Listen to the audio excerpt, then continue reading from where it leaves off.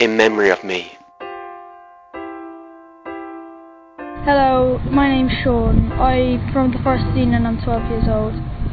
What I love about the Eucharist is it just makes you feel like you're a part of the church, you're a part of like everyone worldwide, and it just makes you feel really important. My heart has been in anguish, bleeding for you.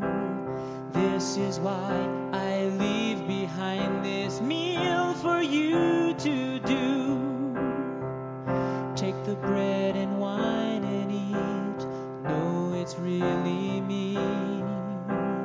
This is how I remain with you until eternity.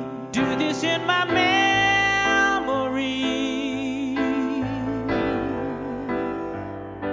I want you to stay close to me,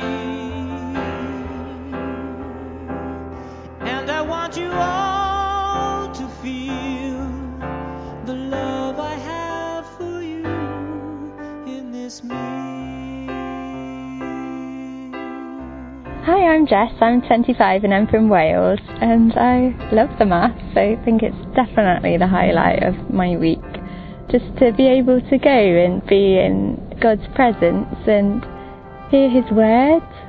And I love it how like all the different Bible readings are linked together, and you can see like how things in the Old Testament are fulfilled in the New, and it's just so interesting. And you're always learning, like no matter how many times you've heard the same thing before, it always strikes a different chord.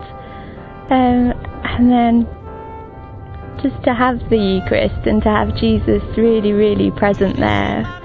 And I think like even if nothing else, none of the other words or readings or something have touched my heart, when I go to receive Jesus in the Eucharist, it just breaks down any barriers that I had, and His presence is just amazing, and I think it's just absolutely the best bit of my week. And just to have the prayers that we all pray together as one, like as one church, it's such a privilege to have that unity and to meet up with people from all different backgrounds who I would probably never come across otherwise, and just to know that they're your brothers and sisters in Christ. It's amazing. So yeah, it's a massive privilege to be a part of the church and to be able to go to Mass and have that freedom.